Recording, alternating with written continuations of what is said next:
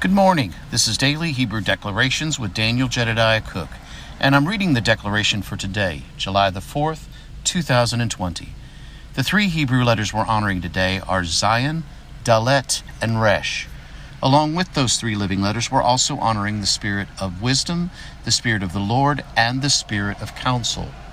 We also want to honor Prophet Teresa Bowen of the Gates of Zion in Mobile, Alabama. The declaration today reads this: Transporter of time in the ages of peace, opening of the portals to the realms, to begin fulfillment and take on the action of authority.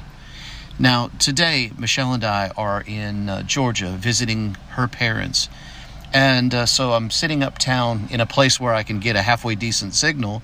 Her parents live way out in the country, and so that I could get a chance to record this and send this out today. So things are going to be a little bit different, sound a little bit different since I don't have my computer with me. But that's okay. We'll go on with this because I'm really excited about today's declaration. In the place where she's talking about Zayin, she talks about the transporter of time in the ages of peace. And in that place, you see, Zayin has several different ways that it can be seen. It can be seen as a sword. And so if you look at it from that perspective, you can see as it divides time. Zayin can also be seen as a plow. And as I look at it from that perspective of the plow, I think about the perspective of Ecclesiastes and a time to sow and a time to plant, a time to reap, and so on. And there's a wonderful mystery behind that particular scripture that I'm going to allude to here in just a few minutes. But also talks about a writer's quill or a pen. Zayin does, and to me, it looks in that place as it looks like a pen, or it represents itself as a pen. Then the scroll that is written is timeless in that place. You see, all of us know that there has been a scroll that has been written for us. But I know for me that every time whenever I see a scroll, whenever Yahweh has shown me a scroll, the one thing that has been a repetitive part of that has been that I've always seen two pens sitting there at the scroll. One part was where Yahweh was writing on one side of the scroll, and the other pen was for me to write on my side of the scroll. In other words, it really reminds me of the scripture that talks about my word goes forth into all the earth and it will not return back to me void. Why won't it return back void? Well, because I've made the choice to agree with that word and to write along with Yahweh as I return his word back to him. And so you see, it's a really unique perspective, because it's not that God has completely written a scroll for me that I have to follow, and no matter what I do, that I'm bound to that one scroll. Now, as Yahweh has shown me, that it always requires our choice. It always requires our connection together with this in order for us to know and to understand the truth and the depth of what he's trying to tell us. And it keeps me from thinking that God lined my life up to the place where I live a hell because of the things that I agreed to before that. And so I know that each one of us go through some stuff, and I'm probably stepping on a few toes on this one. But I hope you begin to see the depth of what I'm trying to say here, because it's the old argument that we have heard for many, many years. And that old argument was the one between predestination and free will. See, one side, if I believe that Yahweh has written that scroll for me, and that I must abide fully by that scroll, that every word that I say he knew, I'm not saying that that's the case. I believe that he does know every word that we will say. But at the same breath, he also gives us a choice. I think one thing that runs throughout all of Scripture is that he has always given us a choice.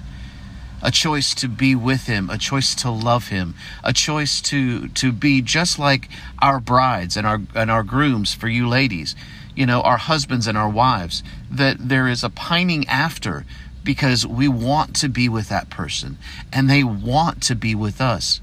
As above, so below. And the same goes true here. And so in that place of choice, many times Yahweh does ask me to do something very specific. And in that, I'm required to do the very specific thing that he asks me to do. But then other times, he'll say, here, Daniel, here is something that I want you to take a look at. And what he does is he says, I want to see your aspect of that. I want to see what it is that you want to do with that. In other words, surprise me. Now, that's a concept that might end up throwing a lot of us into a tailspin, but in a good sense, because sometimes Yahweh has said just that to me. Surprise me. Let me see the expression of me from your heart, the expression that I made you to be. And I want to see that returned back to me. It's like when my daughter was growing up as a child, and we would give her crayons, or we would give her Play-Doh, or we would give her some sort of a clay and say, Lauren, make us something. And she would surprise us with what was in her heart. How much more so Almighty Yahweh when he does that for us. Now, again, there are times where they're very specific, and that he wants us to follow it word by word. And then there are other times he wants to see our expression. You see, to me, that begins to open portals to the realms. Open portals to the realms of understanding that I am in him and he is in me. And that in this place of us working together, that I can see far above and beyond what I could ever have imagined before.